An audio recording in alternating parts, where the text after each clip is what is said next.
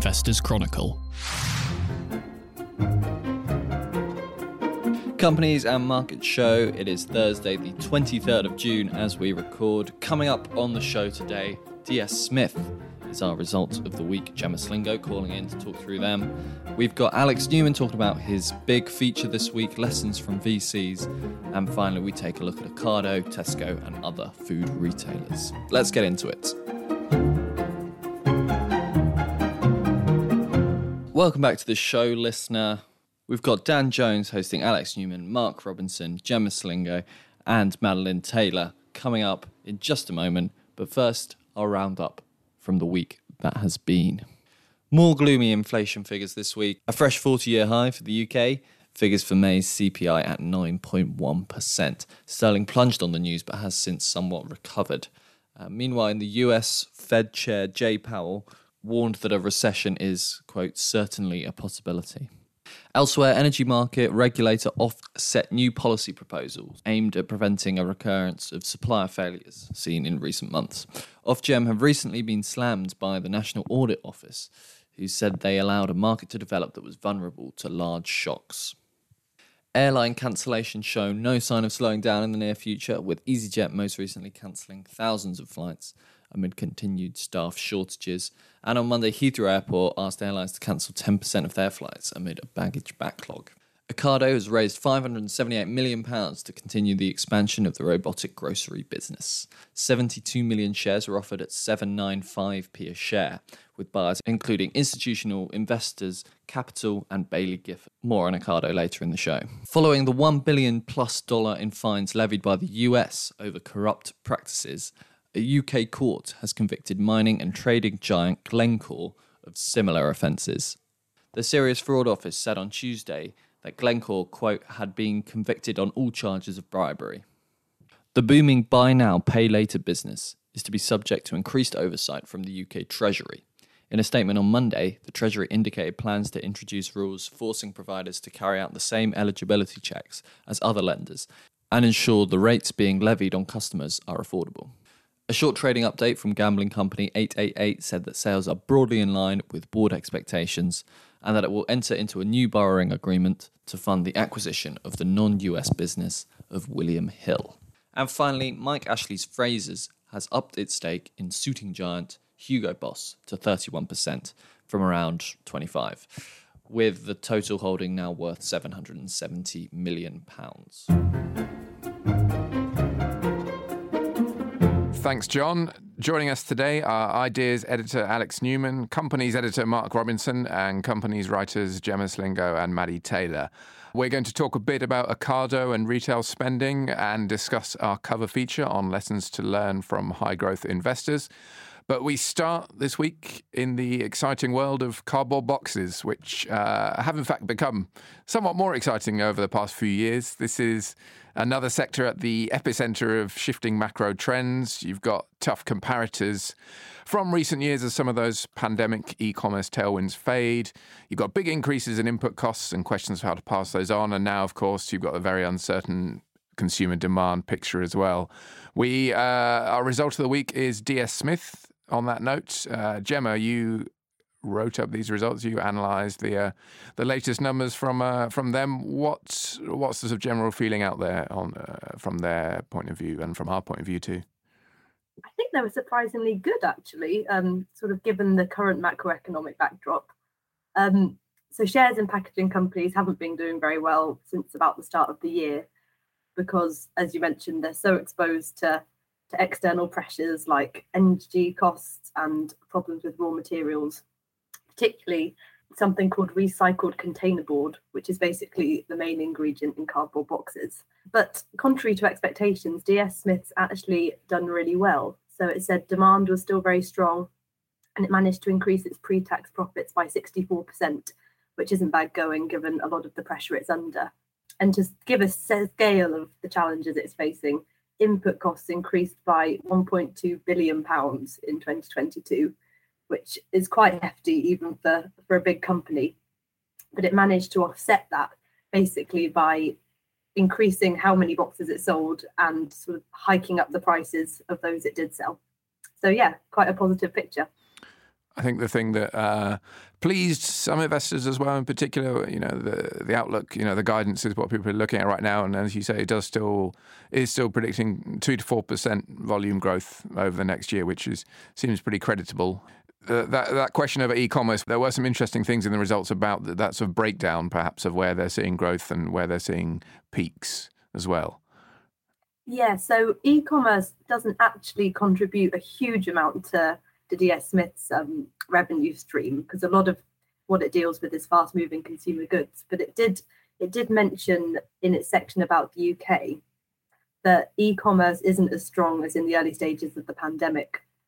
So presumably that's not going to have a great read across for the rest of the sector if online shopping's starting to tail off.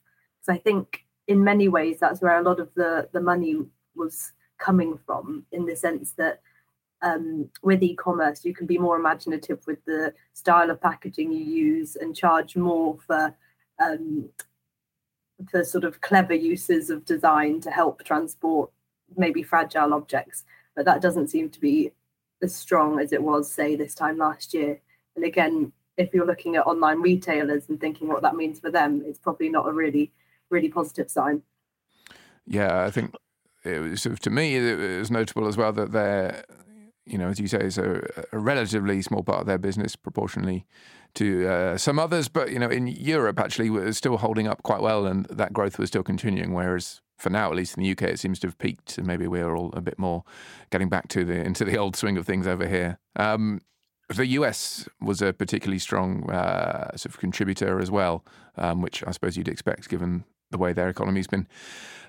Well, until quite recently, going pretty well. But I mean, what sense do we get of their kind of US plans, their US scope, and how that can contribute to the bottom line?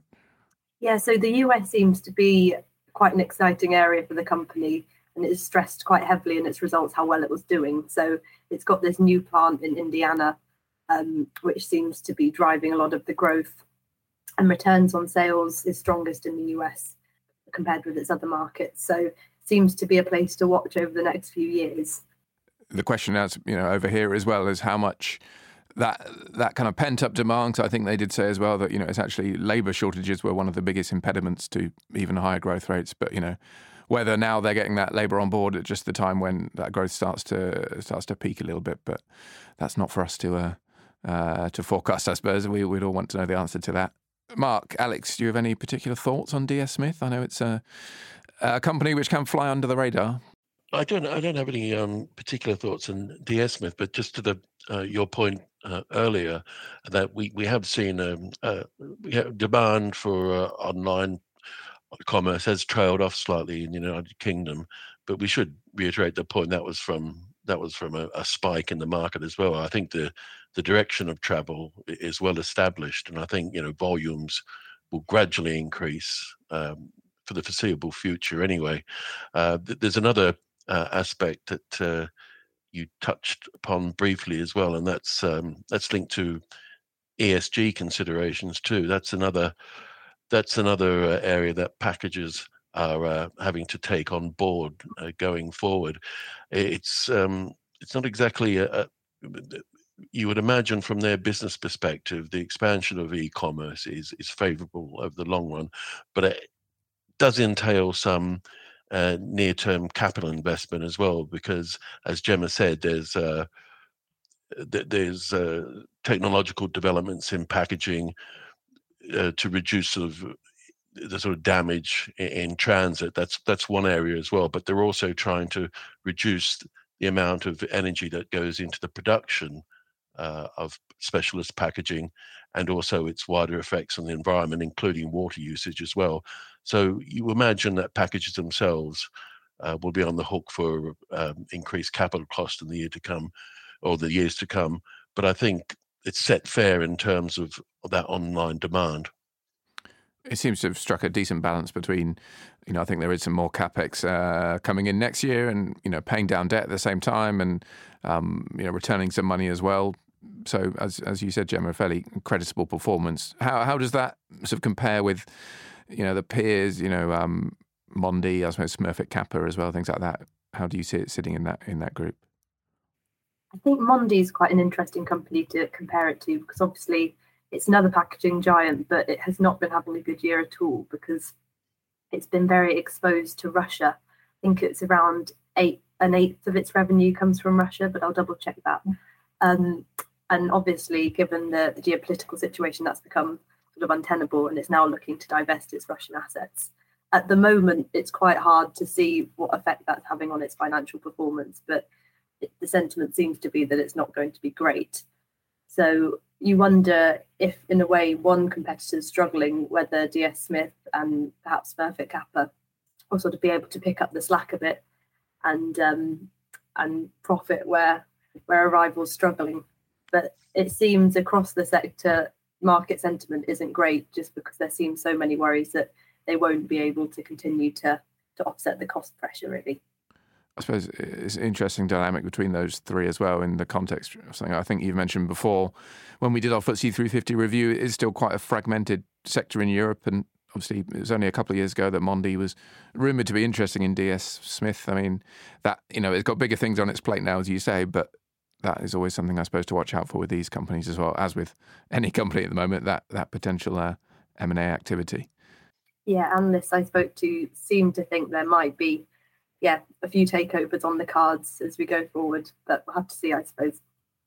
Yeah, there's some dangers involved with that as well, because a former constituent in the sector, RPC, they came unstuck to a certain degree because of their M&A activities in a short space of time.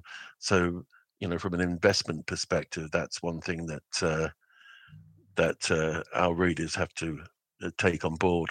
Well, let's move on from the staid world of boxes to the exciting, or at least hitherto exciting and fast-moving world of high-growth investment and venture capital. Our cover story this week, written by Alex, is looking at the lessons that one can learn from venture capitalists, from their mindset, perhaps not from their near-term performance, because obviously things have gone. The context has changed somewhat in the last few months for early-stage investment, but I think it's fair to say, and this is the thrust of the piece, that the lessons endure, regardless of the performance of certain companies in the short term and the way the market sentiment has shifted. So, Alex, do you want to sort of talk through what your kind of thoughts were? Yeah. Well, I mean, maybe that is a place to start with.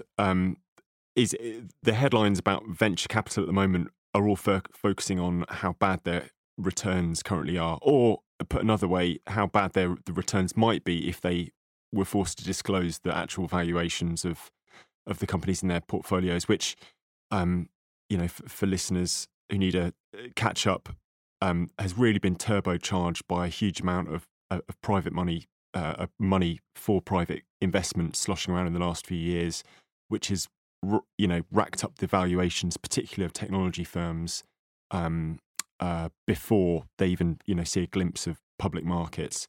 So that's the story that is obviously dominating VC at the moment. But what I wanted to do with the piece basically is sort of look beyond that and kind of almost take a contrarian view on what's going on in the world of private investing now, and highlight why really over the long term there are some very important lessons which investors can apply from a kind of venture capital investing mindset to their own portfolios and investing in general. So, I mean, I won't go into all the lessons, but I mean, a couple I think it maybe is worth picking out.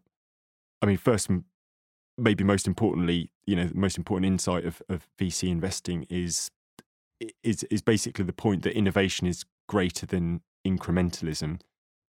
We can probably get philosophical about where the line is between those two concepts, because a business focused on efficiency over a generation will make changes which look like an innovation, but really, I mean, when we talk about innovation, we're focusing on companies which create enormous value and these zeitgeist-like shifts, and that's often at the moment led by technology. And in business, a lot of that value does accrue to a handful of companies that do that innovation best, or manage to capture that innovation most successfully. So, if you look back to the last sort of 40 years, you've got IBM when it came to the rise of computing, Microsoft when it adapted that into the world of personal computing, and then perhaps Apple when it came to merging that revolution with smartphone technologies. And those three companies alone, they're three of the five greatest value generating companies in the US market in the last 80 years. And, together with two other companies which might not be so associated with innovation at the moment, General Electric and Exxon Mobil, that cohort of five companies has accounted for about a tenth of all the value generated by more than 25,000 listed US stocks over an 80-year period. So it really does accrue to value. Really does accrue within the companies that are focused on on long-term game-changing technologies and innovations.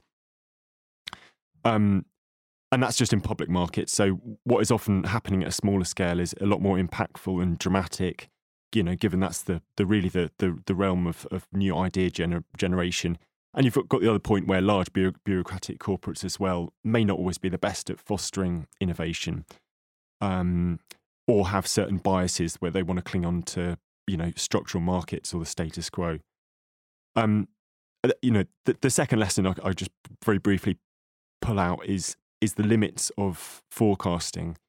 Of course, so much of what we write about in the magazine is about the value of numbers.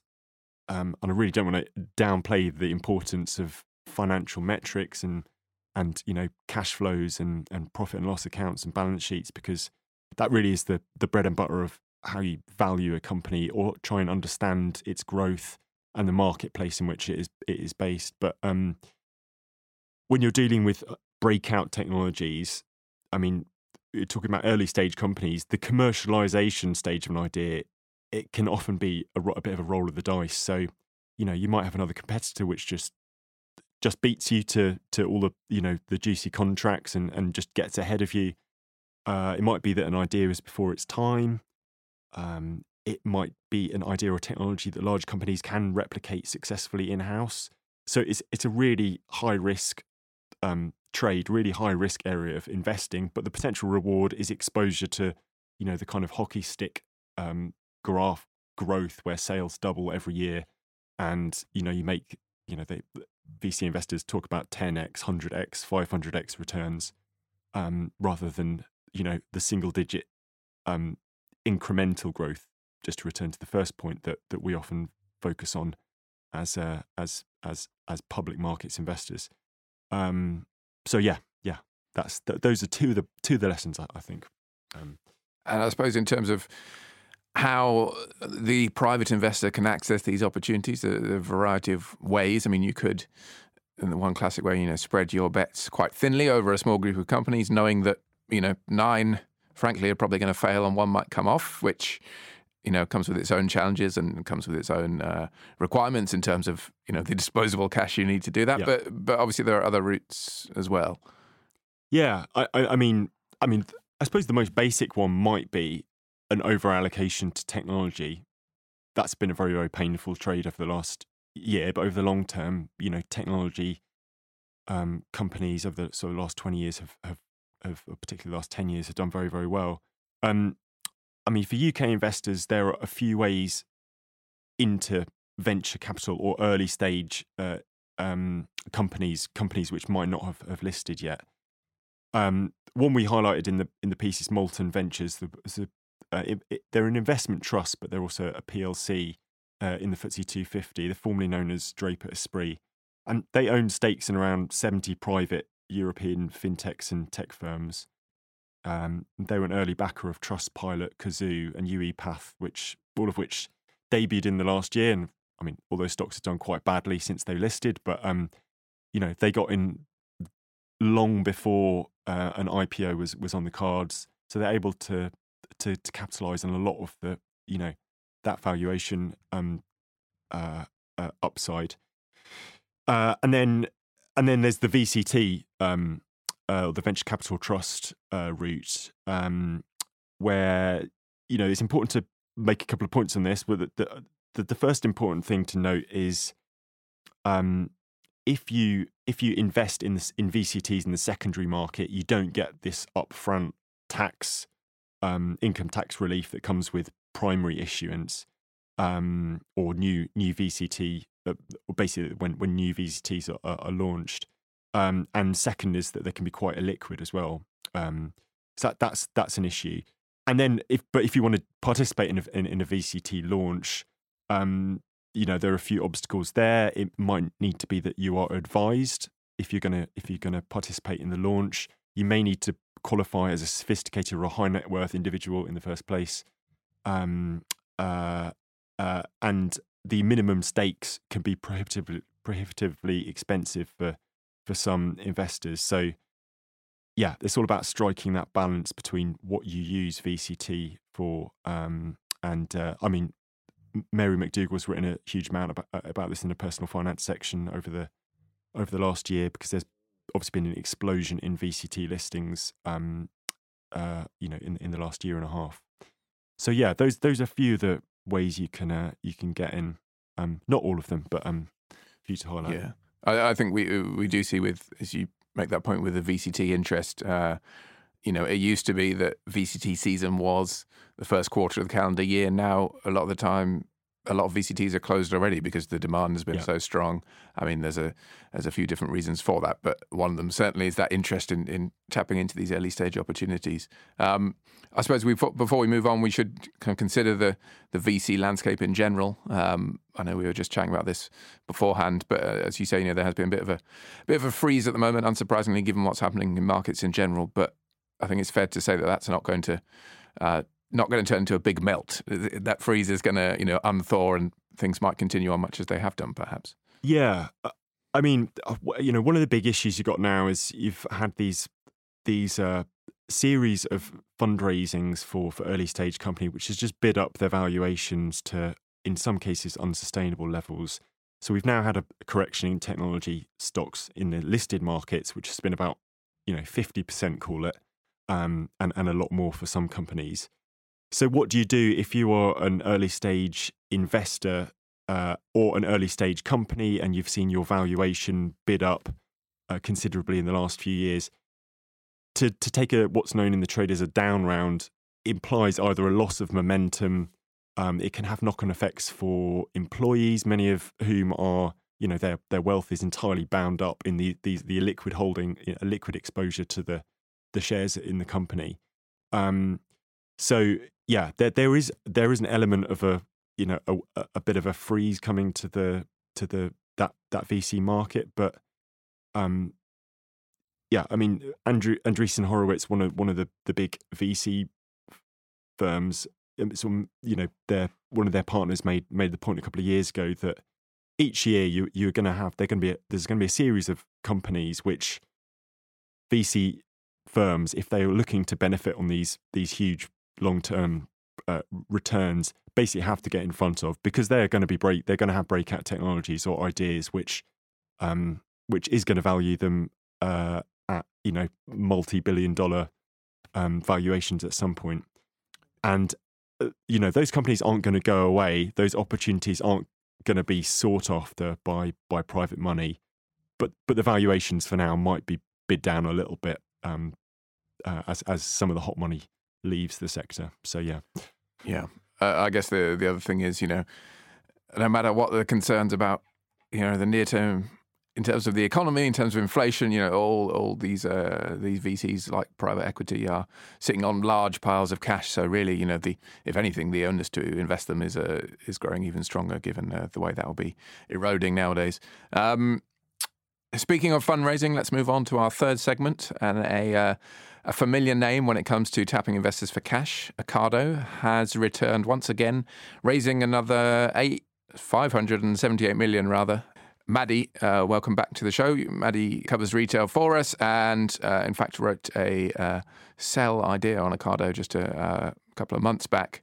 I mean, as I say, this isn't the first time Ocado has come to investors cap in hand. It does say it will be the last, because it will give it enough money for the next few years, and then it will be making money and producing cash flows to sustain itself finally. What's the kind of reaction been to this, Maddie? Can we believe Ocado when it makes that kind of promise? Is this the one last push, or is this another sign that actually is very difficult to make money in this space?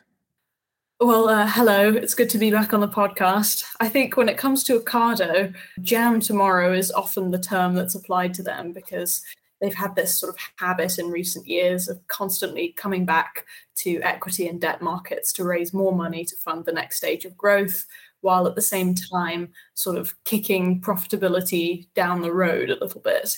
So this latest fundraise is, it follows up on a £500 million bond issuance last year. Prior to that, in the previous year, they had raised 1 billion in debt and shares, and they'd also sold off half of their retail business in the UK to M&S. So it's clear that they're really running through cash at quite an astonishing pace. And in the meantime, they've only had 3 full-year profits in their entire more than 20-year history.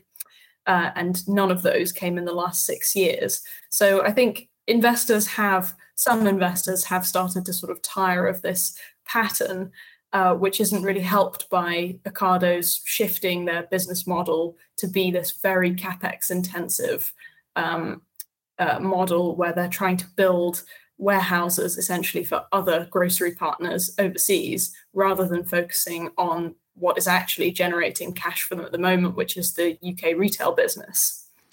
Yeah, that overseas business, there's been a lot of interest and excitement, when they've signed some deals in the past, but it is still making very little in terms of revenue, let alone bottom line as well, isn't it? Yes, so I think at the moment it's only about 2% of sales come from that overseas section, and that is predicted to rise to about 16% by analysts by 2027. And they are making progress there because they're constantly building lots of their warehouses. So they've got a pipeline of about 48 of them at the moment that they're building for partners, including Kroger in the US, Casino Group in France, and more. And so there's definitely potential there. But the problem with them is that they're capacity linked. And so they only start making money for Ocado really once they're fully up and running. I think, obviously, to most of us, or certainly to, if you ask the person in the street, they would say Ocado, obviously, the focus is very much still on the online groceries side of things. In terms of public perception, and that is obviously notoriously a very difficult place to make money.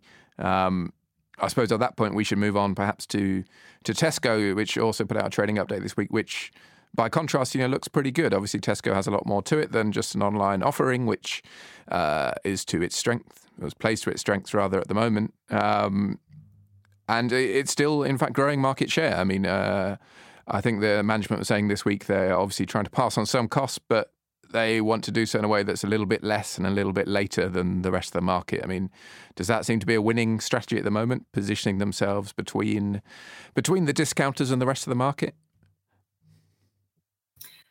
Yes, I mean, I think when it comes to Tesco, they are in quite a good position just because they are so dominant already. They're they're the largest of the big 4 supermarkets. And so far they have managed to keep growing their total revenues, even though their like-for-like supermarket sales are down 1.5%. And they did notice that customers are more often choosing to trade down to unbranded goods rather than going for the more expensive sort of brands they might be used to. So they are feeling that cost of living pressure. But at the same time, I think there is some feeling, some sentiment in the market that they might be better placed to withstand all of the cost pressures and inflation than some of their peers, partly because, when you think about Asda and Morrisons, for example, they are both private equity owned and they have a lot of leverage. So they might not, going forward, be able to invest as much in keeping the prices low. It may be harder for them. And then you look at other supermarkets like Waitrose and M&S and indeed Ocado that are seen very much as slightly more premium, higher end offerings. Whereas Tesco is sort of, as you say, in that middle category. They're not quite the Aldis and the Lidls, which have been growing the market share the fastest. But at the same time, they are a trusted and very large brand with a big presence in the market. I think it was interesting as well that for Tesco, the Booker side of things, obviously that was an acquisition a few years back, which was quite hotly contested, but 1 quarter doesn't make up for that. But they did report some sort of quite interesting, quite notable growth from that catering side, which sort of chimes with what we saw and what we discussed in the podcast the other week with Compass Group as well. Mark, what are your kind of thoughts on the impact of substitutions and consumer spending, and how retailers and how food retailers in particular can manage these changing habits, these forced changes in habits? I think looking at what statistics we have at this stage, it appears that the sort of the explosion that we saw in online shopping regarding at the outset of the pandemic, it's sustained in other areas better than it has in grocery shopping as well. And it's interesting to note the reasons for this. I mean, it must be linked in some way to the fact that we're seeing, decades record inflation in the last 4 decades or so. And as Maddie alluded to earlier on as well, this is obviously seeing the growth in the German discounters too. On that point about Ocado as well, the food inflation that we're seeing at the moment probably couldn't come as a worse time for them, really, because their business model isn't predicated on price savings. Whereas, again, Maddie pointed out that that Tesco, through their price match policy and other initiatives as well, has managed to keep in the hunt there in terms of value for shoppers. I wrote in Taking Stock a little while about this as well, that Tesco, because of their sheer catchment and market reach, volumes there aren't going to be as volatile because they can reach other parts of the UK that Aldi and its ilk cannot as well. So I think the emphasis for consumers is obviously on value now, and it really couldn't have come at a worse time for Ocado, I don't think. Yeah, and unfortunately, it does seem like this might continue for a while longer. I think it was Citigroup yesterday who have revised back their expectations of when food inflation will peak to next spring. Well, yeah, I think most of the problems that we're seeing in terms of the shortages of fertilizers and other inputs as well, that will be brought to bear really in the winter months of 2023. It'll become obvious then just what a large problem this is. Yeah. Well, we shall see how that develops, and hopefully it won't be too damaging. But thank you, everyone, for your contributions today. Thank you to Alex, to Mark, to Maddie, and to Gemma. And thank you to you for listening. We will be back next week with another Companies and Markets show. Goodbye.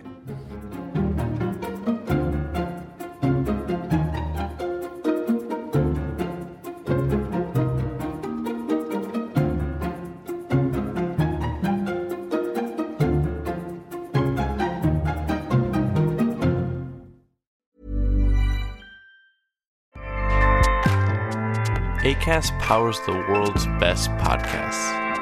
Here's a show that we recommend. Hi, I'm Jessie Cruikshank. Jessie Cruikshank. I host the #1 comedy podcast called Phone a Friend. Girl, let's phone a friend. Not only do I break down the biggest stories in pop culture with guests like Dan Levy and members of NSYNC, I do it with my own personal boy band singing jingles throughout. Because it's my show. It's your show, girl. New episodes of Phone a Friend. Yeah. Drop Thursdays wherever you get your podcasts. So work it, girl, yeah, work it. Okay, that's enough. Acast helps creators launch, grow, and monetize their podcasts everywhere. Acast.com.